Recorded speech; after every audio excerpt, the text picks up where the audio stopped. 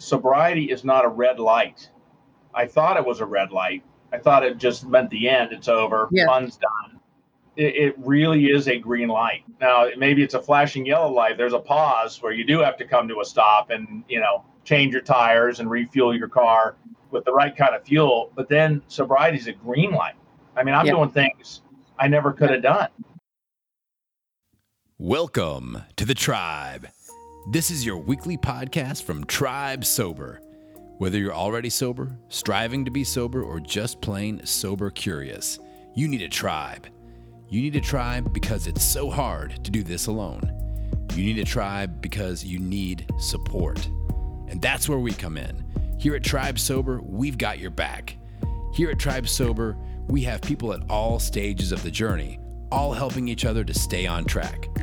On this podcast, we've got recovery stories to inspire you, experts to inform you, and plenty of advice on how to ditch the drink and change your life. So here's your host, Tribe Leader Janet Gorond. Hello, and welcome to the Tribe Sober Podcast, episode 105.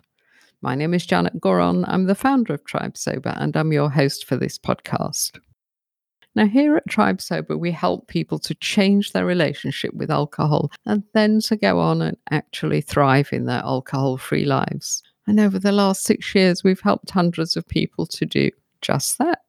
And we created Tribe Sober because we believe it's really hard to change your drinking habits alone. So at Tribe Sober, we're all about community.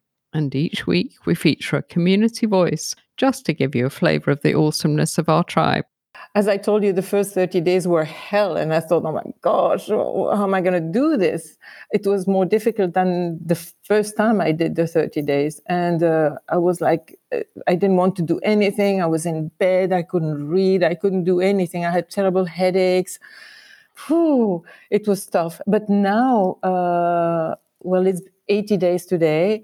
I don't think about it. I actually don't think about it. And of course, the few first weeks, you need to put coping mechanisms in place. Like I had to laugh when I heard Claire Pooley say that she changed her schedule for cooking. I did too. Yeah. Because I used to drink while I was cooking.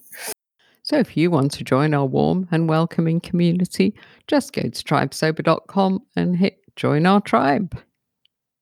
My guest this week is Jeff Graham from the Back to Zero sobriety group.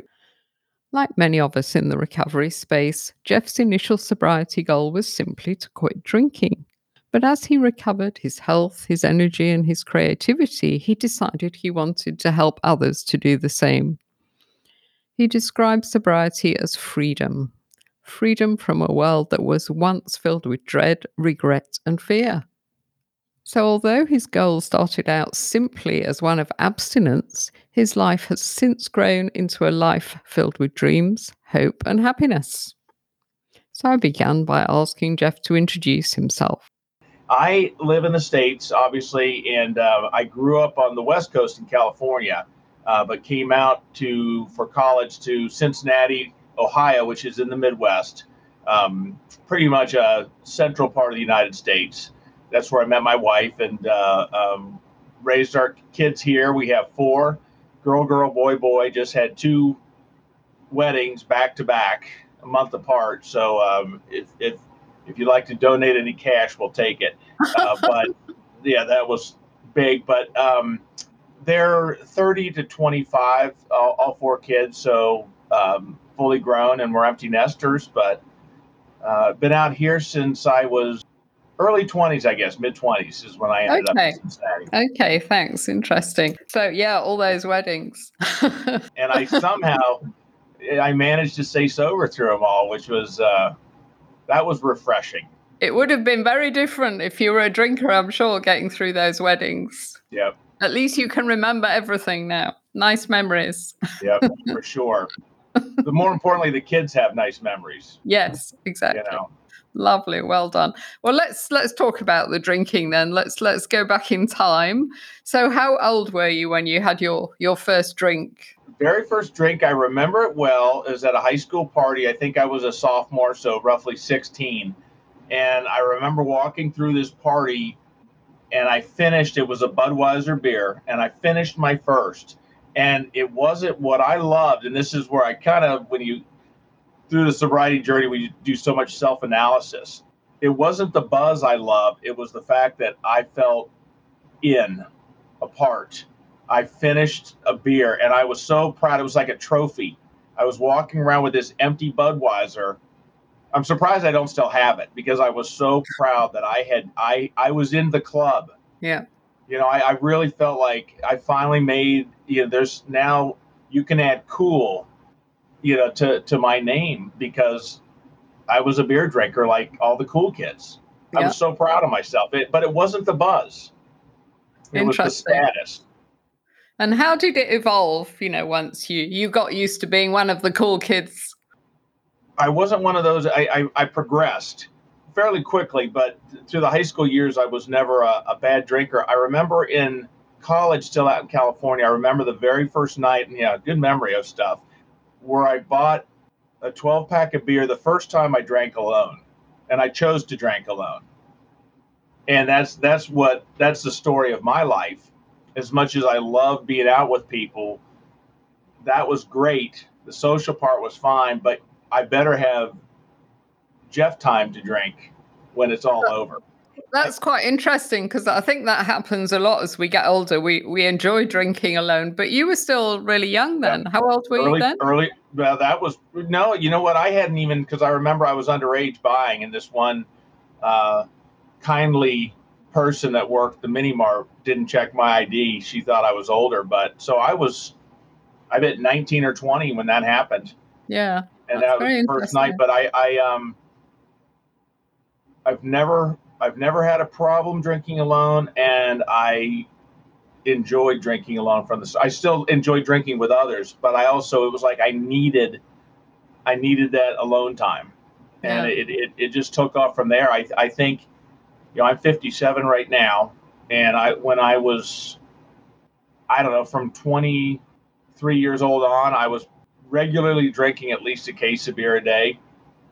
Then when I got after we got married, that progressed even more. Yeah. And did that feel kind of normal to you? Were your friends like that as well, or were you a bit anxious about it? Everyone around me is drinkers. Yeah. Very few around me drank like I do, but I was able to, when we were still, before the family became really established, and I chose my friends. I chose the ones that drank like I did. Didn't realize but that was the reason. There were other people I really liked, but I didn't want to go out with them they're going to be, I'm on my fourth, and they're going to be looking at me because look at how much Jeff is drinking. So I chose them. And then because my wife and obviously the kids and her family don't drink like I did, that's when hiding and sneaking, and from the very start, I always had the refrigerator in the garage. One thing about living in Ohio I loved is we have cold winters. You don't have to refrigerate beer in the wintertime. You can leave it in your trunk and it's cold. Did you have some arguments with your wife about your drinking? Is that why you took to hiding it? There were comments. There weren't arguments, but there were looks.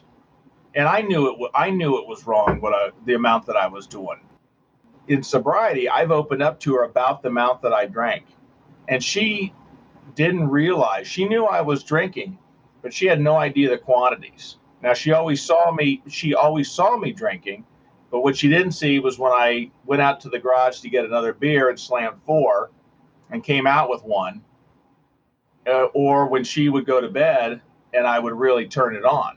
So I hid it extremely well, but because I did drink in front of her, I didn't have to worry about hiding the breath, because I had a beer, so obviously that's why I reeked of beer.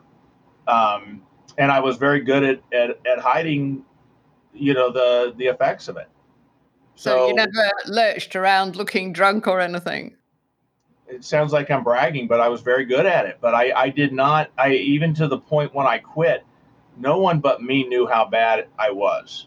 Yeah, interesting. But my wife had seen, and we're jumping way ahead. She saw the lying. She caught me sneaking stuff in, and that was where with our relationship, the problem was really much more about the hiding and the lying than the drinking.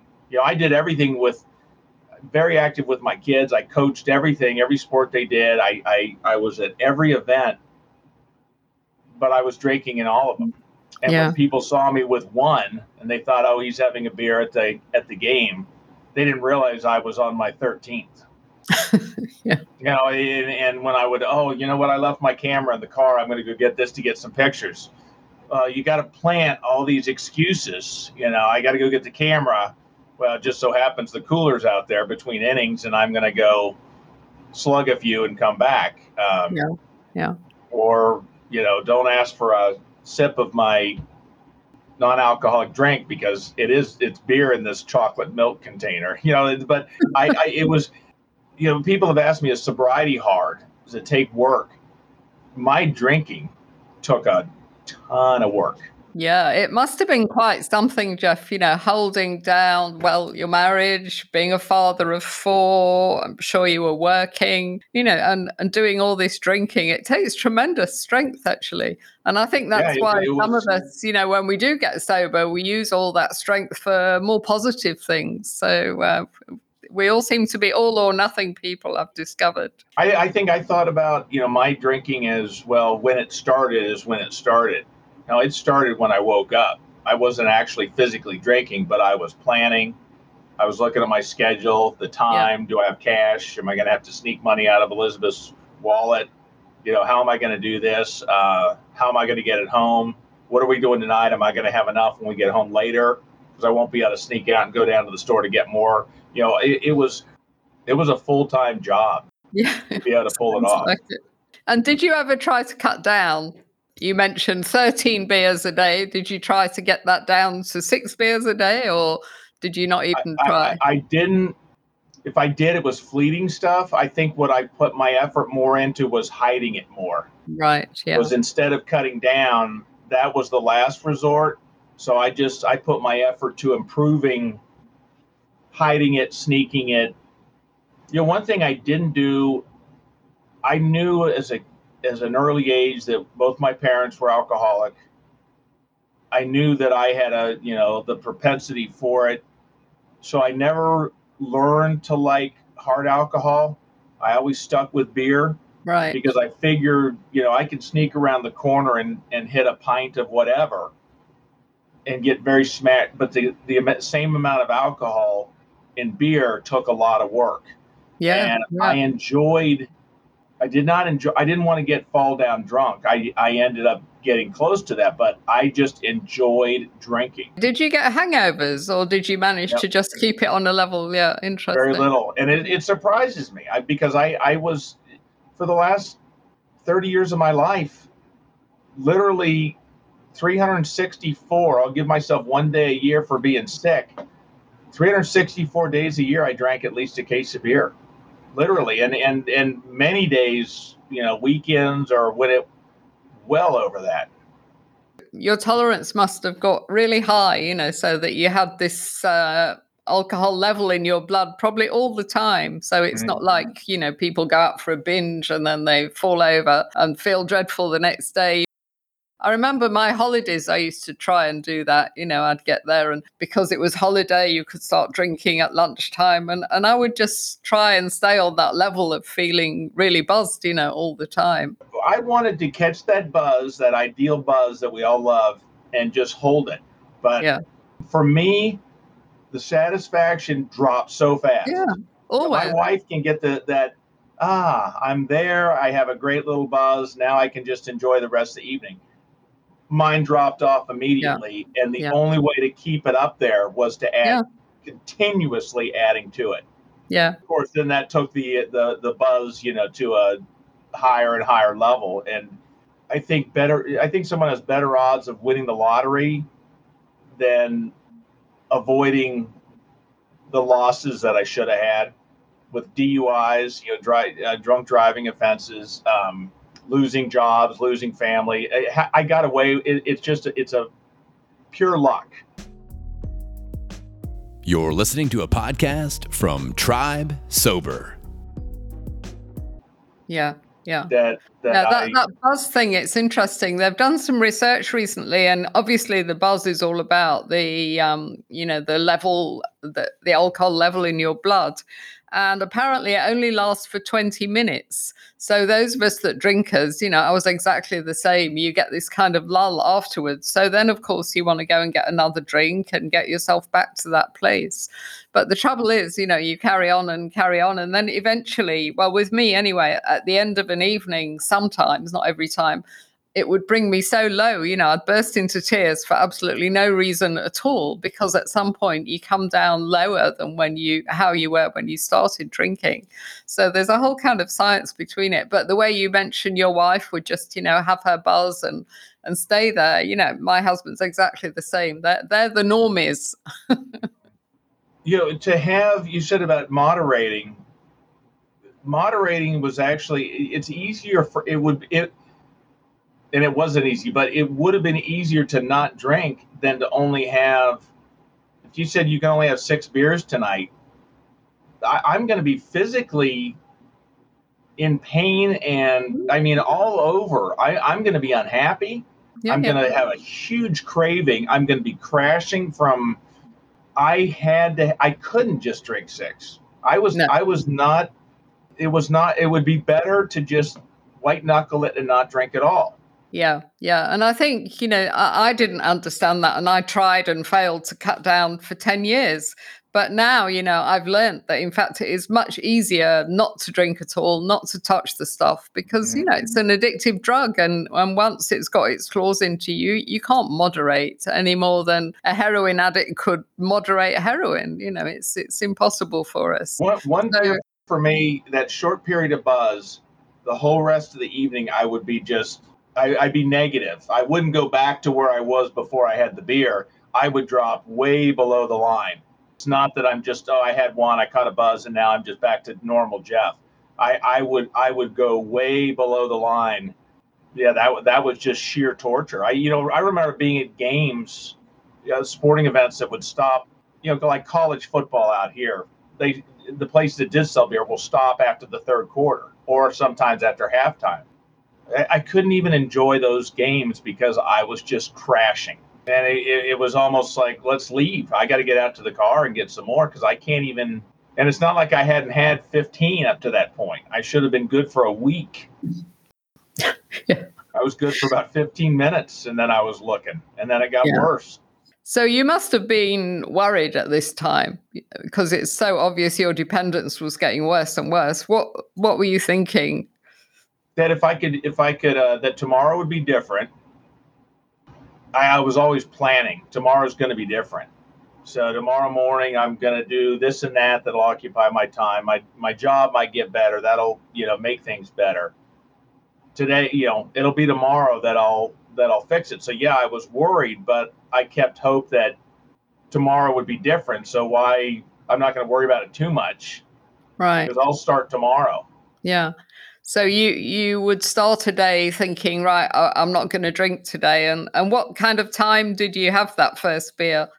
When we were early married, obviously working full days, till the end of the day, till 5 o'clock.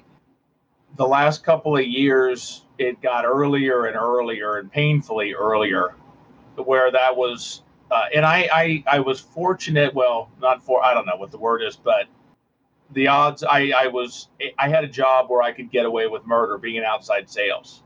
So I could lie, I could hide, I could do whatever. So sneaking, it was not, I didn't have to wait till 5 o'clock. And as the chain of just, destruction, the pain was to the point where it needed an earlier start. Then it was earlier starts and a nap. Then I could come home and function and start again. Yeah.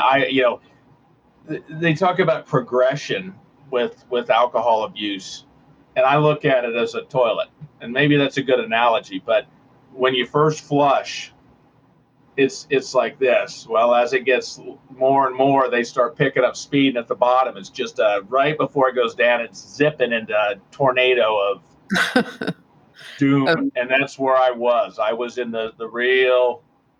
Yeah. I was about to be gone. But thank goodness you stopped. And how did you stop? And why did you stop? When did you think, this is it, I can't do this anymore? The lying, and it was becoming more and more evident with my wife. And actually, the night that it ended, gum did me in, because I came home and Elizabeth said, "How much have you had?" And I said, I haven't even had one. And she said, "You're chewing gum. You never chew gum. You've never chewed gum since I've known you, unless I make you." And at that moment, I ran out of, I tried, and I ran out of lies. I've never felt that before, but I always had an excuse, something. And I just sat there and I looked at her and I had nothing. I was defeated. I had no more lies. I had no more excuses. It was up. The veil was lifted, and there I was, and I had nothing left, and I couldn't fight anymore. And that night I realized it's over one way or another.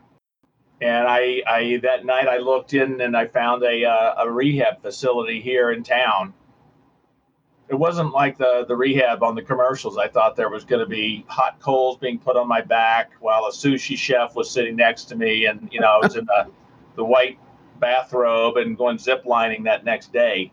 It was a step above what I think jail would be like, which I'm fortunate enough to have avoided. But in that morning, it was interesting because Elizabeth said, "Do you need me?" I told her I'm going in, and she said, "Do you need me to give you a ride?" And I said, "No." And even though it was only about a 20-minute drive, it was important for me to drive myself, because it was the first act. It was the first act of self-responsibility. Yeah. It's like, good point. Yeah. I have to drive. I've got to do this. Yeah. And even to drive nice. in. Because so many people are carted off to rehab, aren't they, by their partners, and they don't want to be there, and those are the people that fail. But you took yourself there. So was your wife delighted about this development, or was she good news? Delighted, but very skeptical. Yeah. And when I got out, I was in for 7 days, and when I got out, of course, you say the apologies to the kids and to everyone, and they all don't say you're sorry. It doesn't. We've heard it before. Those words mean nothing. Yeah. There's nothing, but is your actions are the only apology you can make. And it was I had to earn it. I had to earn it back. Yeah. My one daughter has the grandbabies, and when the number 2 was born, I didn't hold him for 6 weeks. Part of that was me, but part of that was she had lost the trust in Dad. Yeah. So tell us a bit about rehab, Jeff, this one step above jail rehab. What happened in there? Was it lots of talking? And it was very structured. They take your shoelaces because people have, done self-damage. They take anything sharp. The pens they gave us, they would pull the ink part out of the pen. So you would just have the little flexible tube that is and you would have to hold the little end part. It was awful, but it was all the same. It was, you walk in line, escorted everywhere, doors are locked, to the cafeteria. What I needed rehab for me primarily, I needed momentum. Yeah. I needed a clean start. The fact that I paid for this, the fact that I had announced this, the fact that I took off work and told my boss, "I'll see you in a week, I'm going into this." Yeah. That was necessary for me, because I can't hold myself accountable. Exactly. If I was the only one that knew I was doing this, failure would be very easy. Yeah. I don't know how much I learned in rehab. I think it was more self-reflecting. And when I came out, I didn't want to lose it. No. I mean, 7 days is pretty short, isn't it? Did you have any physical withdrawals in there? I don't know, because they gave us. I was scared to death of that, because I can read myself into a heart attack, and the DT stuff, I don't know. They gave us, I don't know if it was Valium or what, but they monitored, and so. I know that there was a lot of people there that were on other stuff coming down that were doing fine. Yeah. And there's no way they would have been doing fine. So I know that stuff did work. Yeah, well, another good reason for taking yourself off to rehab. Yeah, I love the way that you used it just to kind of draw a line, didn't you? You were open, accountable. I'm doing this for a week because I'm making a change. And you got everybody, on your side then. And then, as you say, it was all about changing your behavior when you got out. So how did that go? I went to an AA meeting because another friend in that recovery was going. I did not, AA was a cult, whatever. Well, I really liked it, and it was what I needed. I don't profess any form of recovery other than the one that works for you. Exactly. It's some people like AA, some people don't. Some people, there's all sorts of great programs. I think people should look and search and find support. But I needed that structure. I needed accountability. I needed a plan. I needed steps, and I don't mean the 12 steps. I just needed, this is what I'm going to do. I needed a calendar, and I needed mostly people. And did you go every day? Yeah, and it was November 5th, which is just a week from our time. What we're talking right now was my first day of recovery, and I actually did have a weekend relapse 3 months in, so it should have been 2 years in a week, but it'll be 2 years and 3 months in a week. The accountability thing, talking with others, and the biggest thing in my sobriety was finding someone, and maybe it's someone like you that said, "Oh yeah, me too." Yeah. I said, "What do you mean, you too? You did this? Cool. You? Oh yeah, I blah blah blah. You're kidding me. I thought," and it all comes down to the words, "I thought I was the only one."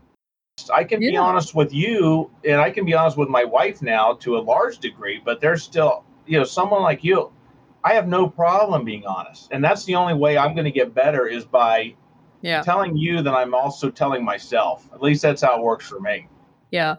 And I think especially for someone as secretive as yourself, the fact that then you can share, and it is a great relief.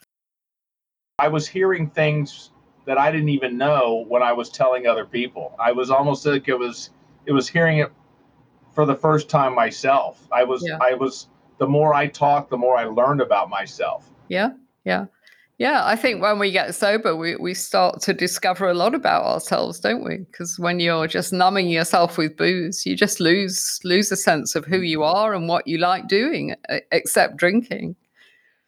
You got on fine for, was it a couple of months, and then you had a little 3 months, relapse? and then my wife was going out of town for a long weekend with her folks. And looking back, I think I knew I was going to do it, but I didn't at the time.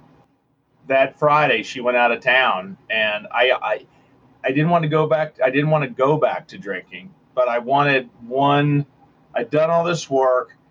I just need a time. I need a reward for the 3 months I've done.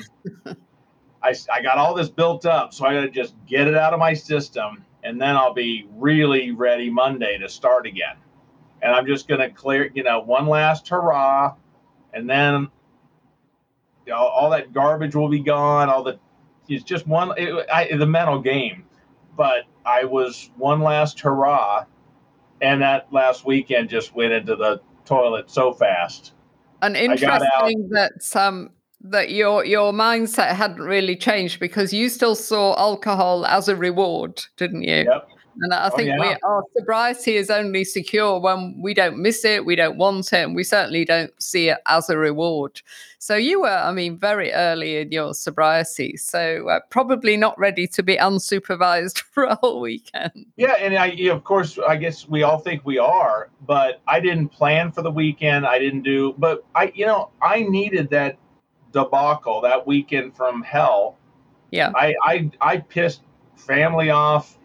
It was a bad weekend, and they don't understand it, but it was the best weekend, the greatest weekend, or the most important weekend that I've ever had, or one of, because I needed the kick in the pants that said, this isn't messing around. You needed a reminder that just how bad it was, didn't you? This is serious. Yeah.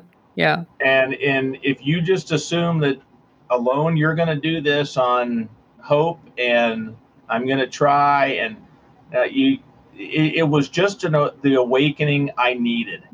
Yeah. So it was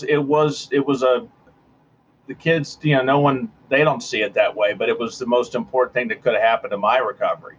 Yeah. So your family knew that you had this relapse, did they, when they came back? They find you lying on the floor of your garage or something. They didn't see that, but that was there. But they did see that I didn't show up to a wedding that I was supposed to meet my son at. Okay. They did see that when they finally found me, my daughter and her new boyfriend, they just got married, but had to come get Dad, and he had to drive my truck home while I rode home. It was not good. And then Elizabeth came home, and of course, I thought you said you'd be okay, so now I can never leave you again. There was anger. Why would you do this? Why could you do this? What were you thinking? All those questions. And was it easy for you to get back on the wagon?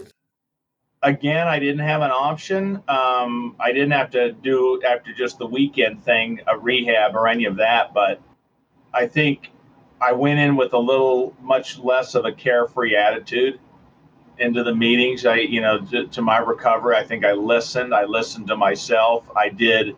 When someone that had sobriety gave me advice, I really listened to what worked for them. And I tried to figure out, is that something that would work for me? How can I apply that to my life? I started writing, which I've never done before. And I'm not saying that's a mandatory, but that really helped me get thoughts out and put them down. And to go back, it's interesting to read. This is how I view me. I can't really see what's in here. I have to get it out, and then I can see it to fix it. And they're getting it out is either talking to someone and getting it out, writing it, and then I can get it out. But I can't see it really well inside of me. I got to get the thoughts, the emotions, all that out of me to where I can look at it and go, okay, oh, there's a problem. Oh, I can work on that. When we drink, we're just numbing the emotions, and we do need to express them when we get sober. And as you say, it's either through talking or writing. And I think journaling is great. We say to people when they come to our workshops, buy a sobriety journal. And every day, just write down a few things. It doesn't have to be a long essay. And then just as you said, you can look back into the early days and think, oh, yes, it was so much more difficult than it is getting. But it's such a good point you just bring up, Janet, because a lot of it for me was the honesty. And, I could see in my journal, had a pretty good day today, things, da-da-da-da-da. Well, it was all positives. Yeah. And the truth was, that was great, and those are important, but I also needed to put down, the drive home sucked. I had a really rough day. I was so close. You got to get the negatives out. And people, how did you do this weekend? Oh, I did great. Didn't even think about it. Never crossed my mind. I was da-da-da-da-da. And that usually with newer in sobriety, it's like, well, are you really being honest with me and yourself? Because no, okay, the truth is, no, it kind of sucked. Everyone's drinking. I'm the only one that wasn't, and it looked damn good. Okay, now we can address this. Now we're being honest with ourselves. So the self-honesty was critical, and I was so good at lying to you and my family. I was also great at lying to myself. You're listening to a podcast from Tribe Sober. If you'd like to join our warm and welcoming community, just head on over to tribesober.com and hit the membership tab. That's www.tribesober.com. Yeah, of course. And you'd had many years of practice, hadn't you? If I could put my lying into sales skills, I'd be a rich man. So you talked about choosing your friends because they drank with you. So I guess you lost a lot of drinking buddies in those early days. Did you lose friends? I did, because initially, I couldn't be around them. I like to think I'm strong enough that I could have, but it just didn't serve a purpose. No. And I didn't realize, but a lot of those friendships were alcohol based. And that's all they were. And there was really no meat to them when you take that away. And it's pretty boring being around people when they're drinking their heads off, isn't it? For hours when you don't drink, you realize what a lot of nonsense they talk that you used to talk. I told my wife, I said, I will go, certain like family events or parties, social settings. I said, I'll go tonight. It didn't bother me to be around people that were drinking, but when they got past drinking, then it was like, okay, this is not fun. Obviously I was very funny and witty when I was drinking, but you're not. You think you are, but unlike me, who was. But it just, and I reserve the right just to get out of there. It's like we'll go to this reception tonight. We'll do this, whatever. When I say it's time to go, I'm leaving. Yeah. No, you're absolutely right. That's the way to handle it. And people, I think your friends and relatives, they get used to you doing that, and they understand why you're doing it, and they're quite supportive.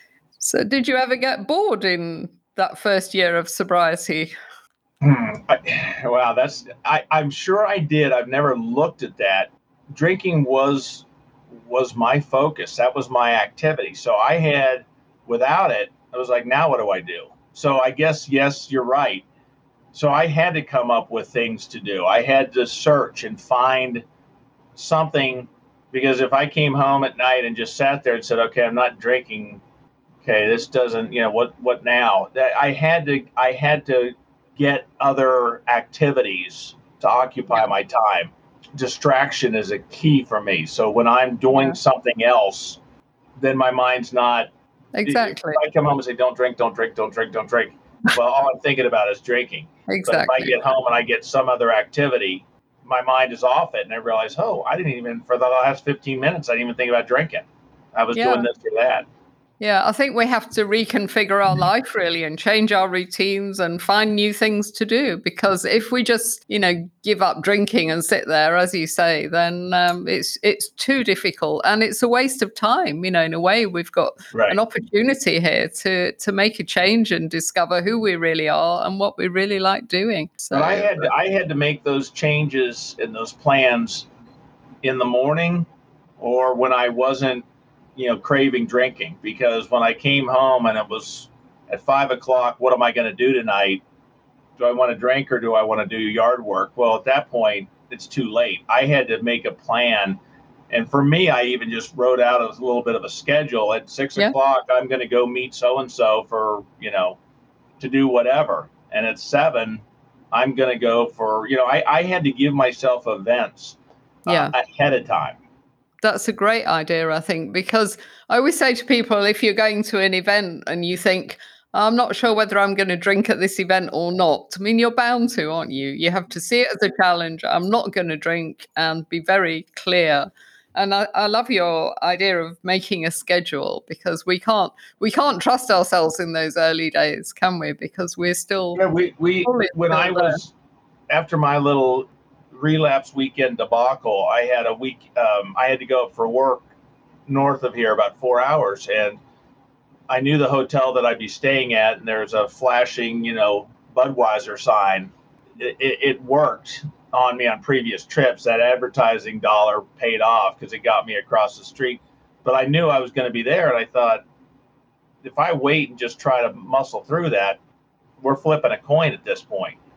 Knowing I was going up, I knew a friend in the area that was in recovery, and I called him and I said, hey, I'm up there Monday night and Tuesday. What are we doing Monday night and what are we doing Tuesday night?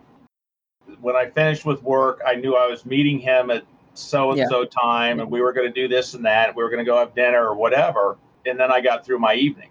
That made it, but I had to make those decisions ahead of time, because if I sat there and was staring at that Budweiser sign, do I want to call him and be sober, or do I want to just walk across the street and check out? No, you're absolutely right to have a very structured approach. But how long was it into your sobriety that you started to feel a little bit secure? You started to think, I can do this thing. Some days right away, and then other days where you think you're rocking and rolling, where it's just, and for me, I still have the moments of not craving alcohol, but just wanting to feel different. Whether it's you hear checking out, to feel just a change, a different, that the release of just that that alcohol gave me. Yeah. just to get after working all day and sit on the couch.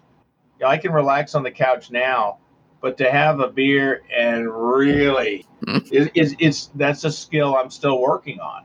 Well, you look quite sporty. Do you do lots of sport? Because that's supposed to be good to promote the endorphins, etc. Yeah, you know what? The one that I started even doing more just as I'm getting older was yoga. I started that a couple of months ago, and it's embarrassingly bad. I have the balance of a one-legged giraffe who's heavily intoxicated. It's I'm going over half, but it's improving. But it's a I know the mindful part comes to it, but what it does, the stretching and whatnot, I do get it's a release of that tension. So that's really Great. helped me. That, and the thing is, Janet, that I find is that, and I'm lazy at this, but a punching bag or something. Those at 5 o'clock when I was feeling, I need a drink or whatever. I really want to escape from this day or the stress. The kids are driving me crazy, whatever. To have something, a bag for me, just to, let out that energy and get it out, takes that away. It's great the way you're finding your tools. We always say we need a toolkit and we have to explore different ways to make ourselves feel better. I've got to use the tools before I need the tools. Yes. Like your schedule. Yep. If I wait till I really need the tool, people have said, why don't you just, if you feel like you're going to drink, just call me. Well, if I wait till I'm about to drink to call you, I'm not going to call you. I don't want to call you. I'm sure someone can answer the phone if you call me, because I don't want to hear you talk me out of it. I'm ready to go. So I got to act on it before it acts on me. That's such good advice. Yeah. Talk to me about Back to Zero. Is this one of your tools? One of the things that helps you stay on track, apart from helping a lot of other people as well? Yeah, Back to Zero, which is back is BAC for blood alcohol content, and it's kind of a friend came up with the name just starting over, but the social part is so critical. When I saw how well it worked for me, I kind of fell into this. I do just like you're doing. I love talking to people that are in recovery. It fascinates me and it helps me so much. Every time I talk to someone, I get, oh yeah, and new ideas. I think, I'm like that. And well, how'd you do it? Even someone new, you get new insight. So I kind of just started the website and the interviews, the shows, or whatever you want to call them, for me, primarily. Two reasons. One, I learn, I enjoy it. I'm exploring this thing about having a purpose.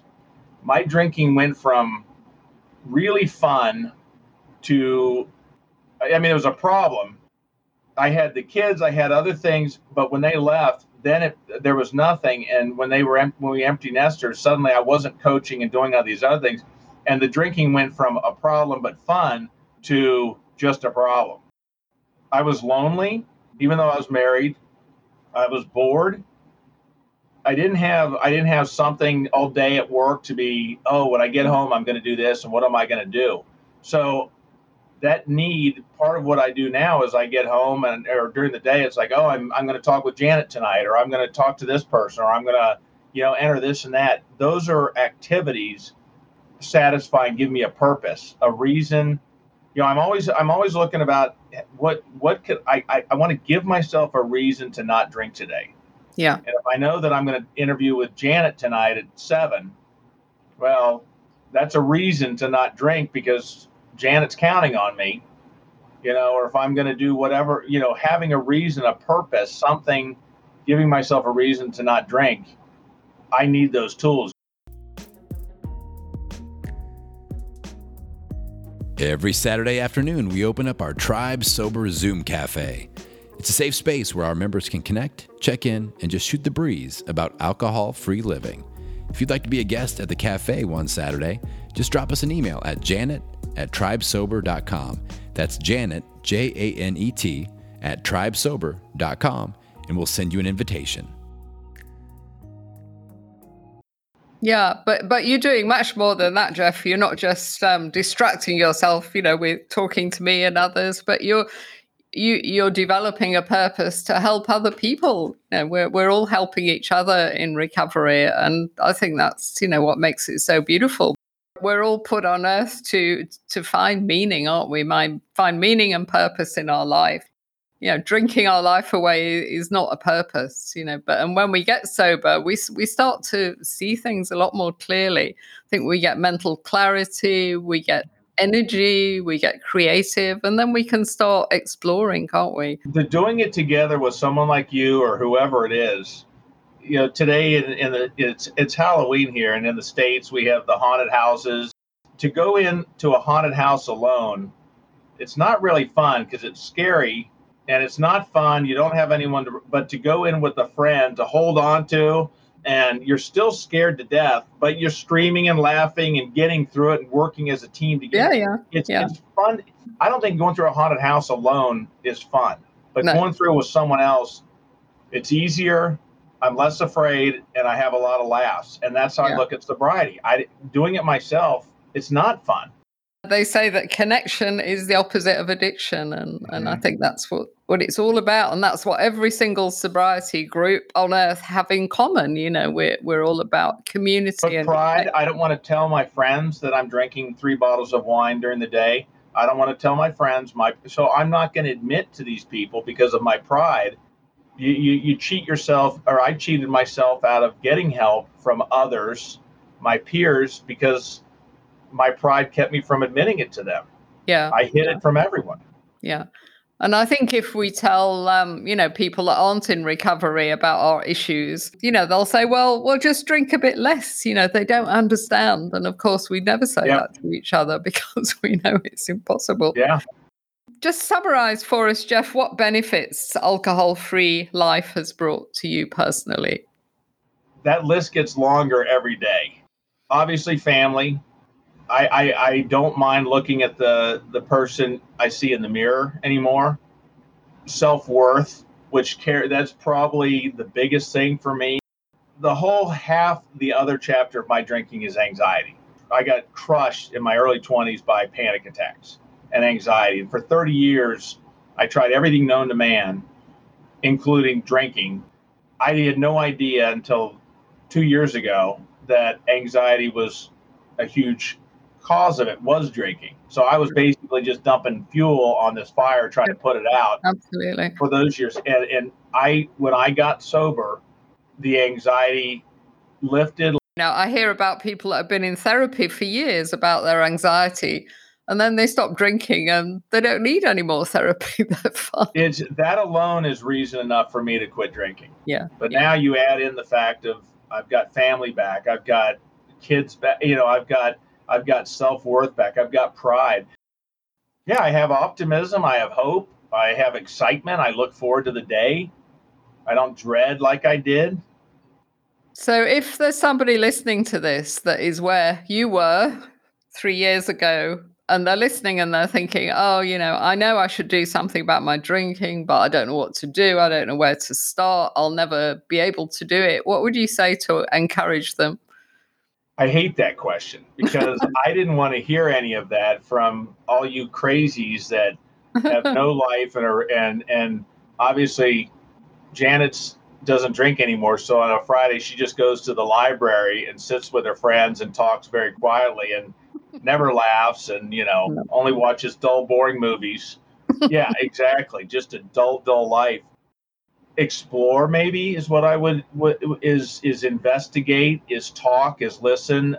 If you're afraid of making a commitment, don't make a commitment today, but find out what the options are and be open, because I had to get to the point where I was willing to try, because what I was doing, and I think also look at what you're doing and where if you keep doing, can you achieve what you want in life if you keep drinking like you're doing? Maybe look at, is it progressing? And these are all questions people have to ask for themselves. People ask, am I an alcoholic? I have no idea. Alcoholic, or alcohol, I look at it as, is it a problem? I don't care about the titles. I hate the words and all that. I just look at, you can call me what you want. I just know that when I drink, bad things happen. Or good things don't happen. But look at where you are and can you achieve what you want out of life if you keep doing what you're doing, and also look at the progression. And it's a matter of being honest. But I think the big thing is, and that's one thing with my kids, I don't see, they're all drinkers. I mean, the whole family is. I'm one of the only ones in our family, but none of them are problem drinkers. But, we just had a wedding and yeah, they were all. I want them to see that if it ever gets to a problem, I want them to, one, know they can talk to dad anytime, but I want them to see that sobriety is not a red light. I thought it was a red light. I thought it just meant the end. It's over. Yeah. Fun's done. Yeah. Stop. It really is a green light. Now, maybe it's a flashing yellow light. There's a pause where you do have to come to a stop and, change your tires and refuel your car with the right kind of fuel. But then sobriety is a green light. I mean, I'm doing things I never could have done. Yeah. It's an opportunity, isn't it? Yeah. It's a complete opportunity and it's a freedom. But when people told me that, I didn't believe them. People have got to get sober curious, because I think, even if alcohol doesn't destroy you, and it doesn't destroy everybody by any means, but you'll never really reach your potential if you're drinking too much. But see, that's what you're doing that's so great, Janet, because, well, I haven't got a DUI. I haven't I drank too much wine or whatever, but I'm not look at this guy down on the park bench. So they're maybe not, they're cheating themselves out of an opportunity because they're comparing. I think if you're going to compare anything, compare to what you're doing now to what you could be doing if you weren't. Yeah. You don't compare it to me, because you'll just go, well, hell, that guy was drinking at 5 a.m. sometimes. Yeah. I just drink, some wine, maybe too many glasses of wine, but that's all I do. I don't have a problem. Don't compare it to me, or to compare it to what you could be. And another great exercise, I think, is to look forwards. For 10 years, if you carry on drinking, what will your life look like?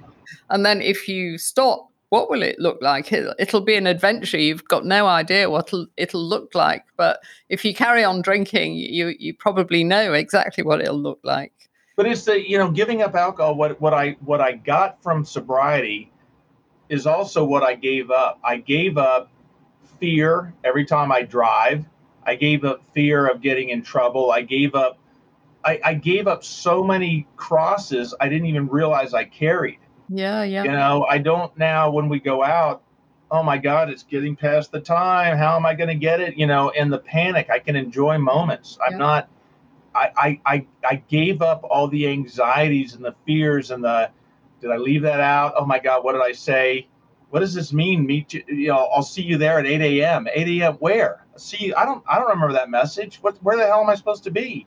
It's so ironic because people don't change their drinking because they're worried about losing stuff, but in fact we lose the bad stuff, all those examples you've given, and we gain so much more. And all you're thinking is, I'm going to lose my friends, I'm going to lose my fun, I'm going to lose my sense of humor. But you'll find what you lose is all the baggage and the crap that's holding you back.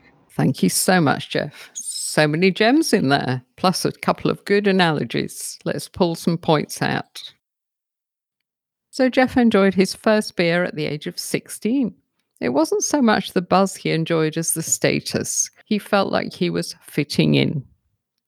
But much as he enjoyed the social side of drinking, he also discovered that he loved to drink alone. He would come home from a night out and have some drinks on his own. He felt like he needed some Jeff time, as he put it.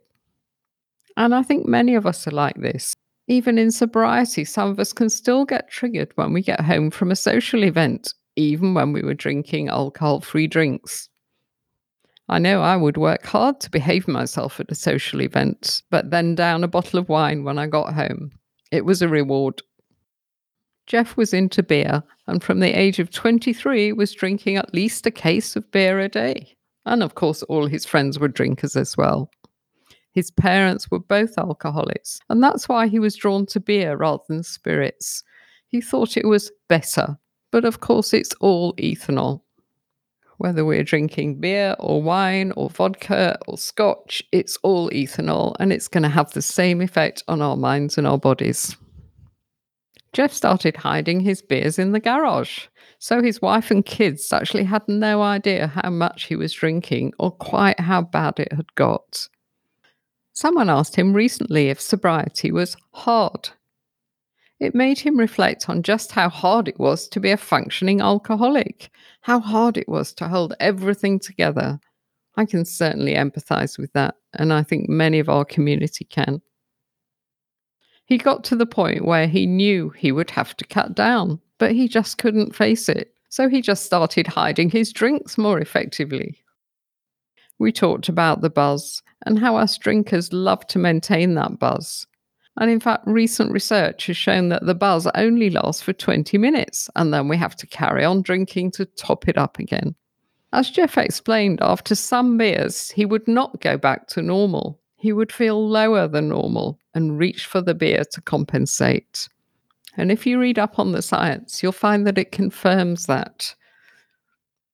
He was starting to drink earlier in the day and always telling himself that tomorrow would be different.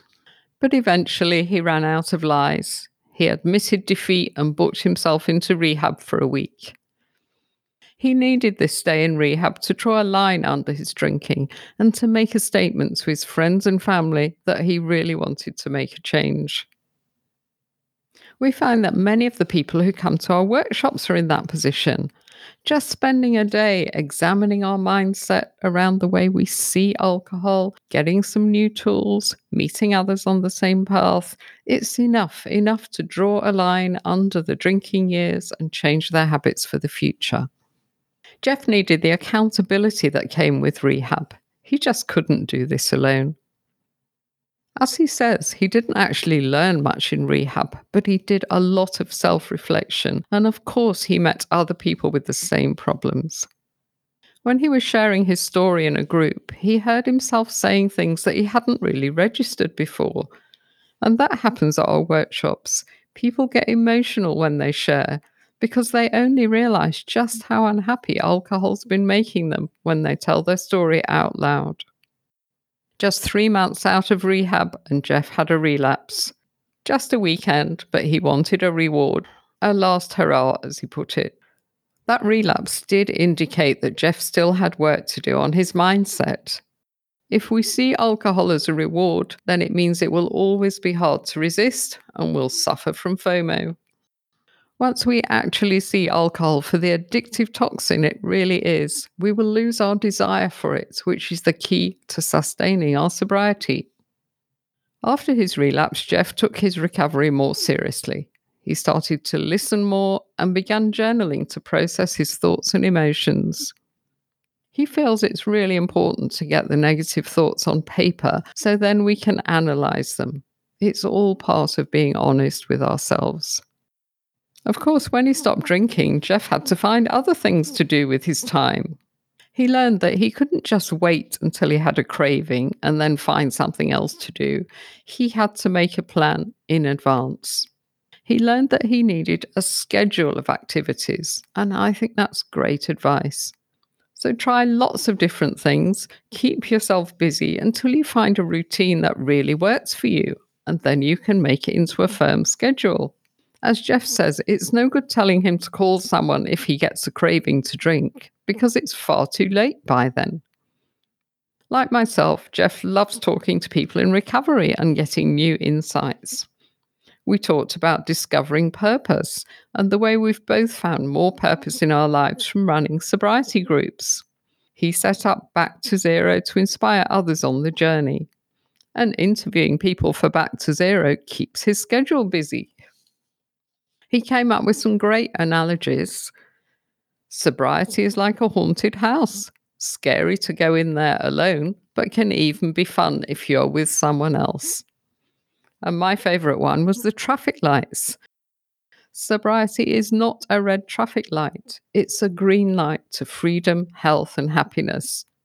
Yes, there may be a while stopped at the amber light, going through an adjustment period, but the green light will appear. I love that one. 2 years into sobriety, and Jeff is experiencing lots of benefits: an increase in his self-worth, reduction of anxiety, and closer connection to his family are just a few. We talked about how many of us thought we were okay because we were not like that homeless guy on the park bench. But Jeff advises that instead of comparing ourselves with the guy on the park bench, we should compare ourselves with the person that we could be. Because even if alcohol doesn't destroy us, it will certainly prevent us from reaching our potential.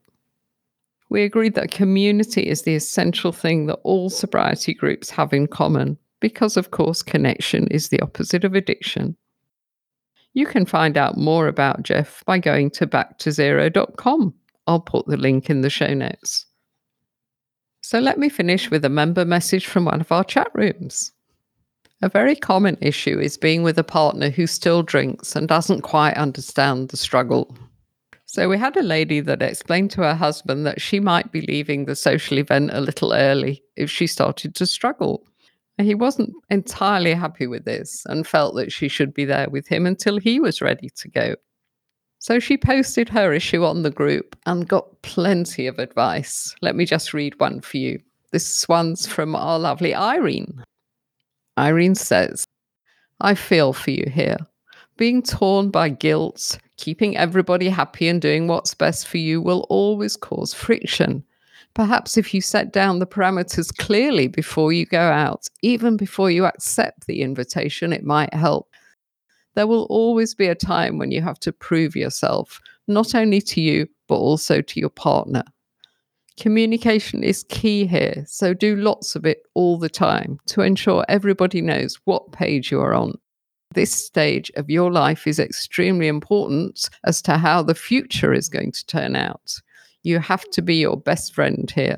Strength and hugs. That's great advice from Irene. Thank you. Every week we have a PDF to give away. This week we've got one called 7 Steps to Sobriety. So just email janet@tribesober.com if you'd like a copy. And if you'd like to join our Facebook group, just go to Tribe Sober on Facebook and request to join. So thanks for listening. Don't forget to follow us and share the podcast. And we'd be so grateful if you'll leave us a review. I'll be back next week. Ditching the drink is like climbing a mountain. It's hard, it takes courage and grit, and an experienced guide. And that's where we come in. Here at Tribe Sober, we've climbed that mountain, and we know the view from the top is amazing. We've used our experience to put together a unique membership program that will support you all the way. We've got challenges, chat rooms, sober buddies, trackers, and milestone awards, and that's just for starters. So head on over to tribesober.com and check out our membership program. It's the essential resource for anyone looking to ditch the drink and change their life.